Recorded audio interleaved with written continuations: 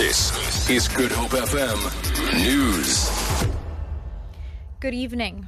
Deputy President Cyril Ramaphosa says the government will enact laws to curb racism. He was addressing the ANC Limpopo's 104th anniversary celebrations in Polokwane. Ramaphosa says the country cannot be taken backwards by some racist elements within society. He referred to recent incidents, including a tweet by Penny Sparrow comparing black beachgoers to monkeys. We must demonstrate to those others that we are not just going to roll over and have black people being called monkeys and we say yes, boss, and so on. We must now come up with laws that those who still want to adhere with old practices must be dealt with decisively. We are not prepared to take South Africa to the days of apartheid. We want to move forward. We want to build a non-racial society.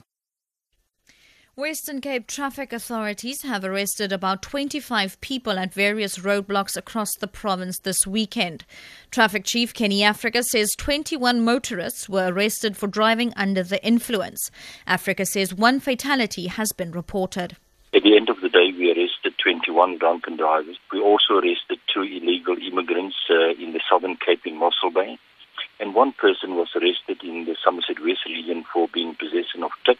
Another person was arrested in the Swellendam area for hindering a traffic officer in the execution of his duties. Teams from the Mines Rescue Services of South Africa are still searching for 3 workers trapped in a container room that fell into a shaft at the Lily Gold mine near Barberton, Mpumalanga on Friday. Managing Director of the mine, Mike Begg, has told a media briefing that the rescue team stops work every hour to listen with a special equipment if any sound is in the shaft. The hole in which the container room disappeared is about 100 meters wide and 5 levels deep. The container was used to store lamps. And finally, President Jacob Zuma has been named as one of 5 African Union leaders who will form a high-level delegation to visit Burundi to try to persuade it to accept an AU peacekeeping mission. AU chairperson, Chadian President Idris Deby, has announced that the other 4 delegates will be the presidents of Mauritania, Senegal and Gabon and the Ethiopian Prime Minister. The decision to send the delegation was made by leaders at last weekend's AU summit in Addis Ababa.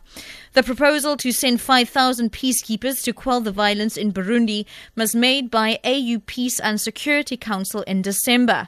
However, Burundi's President Pierre Nkurunziza strongly rejected it as, and I quote, an invasion force. For Good Hope FM News, I'm Shona Barnes.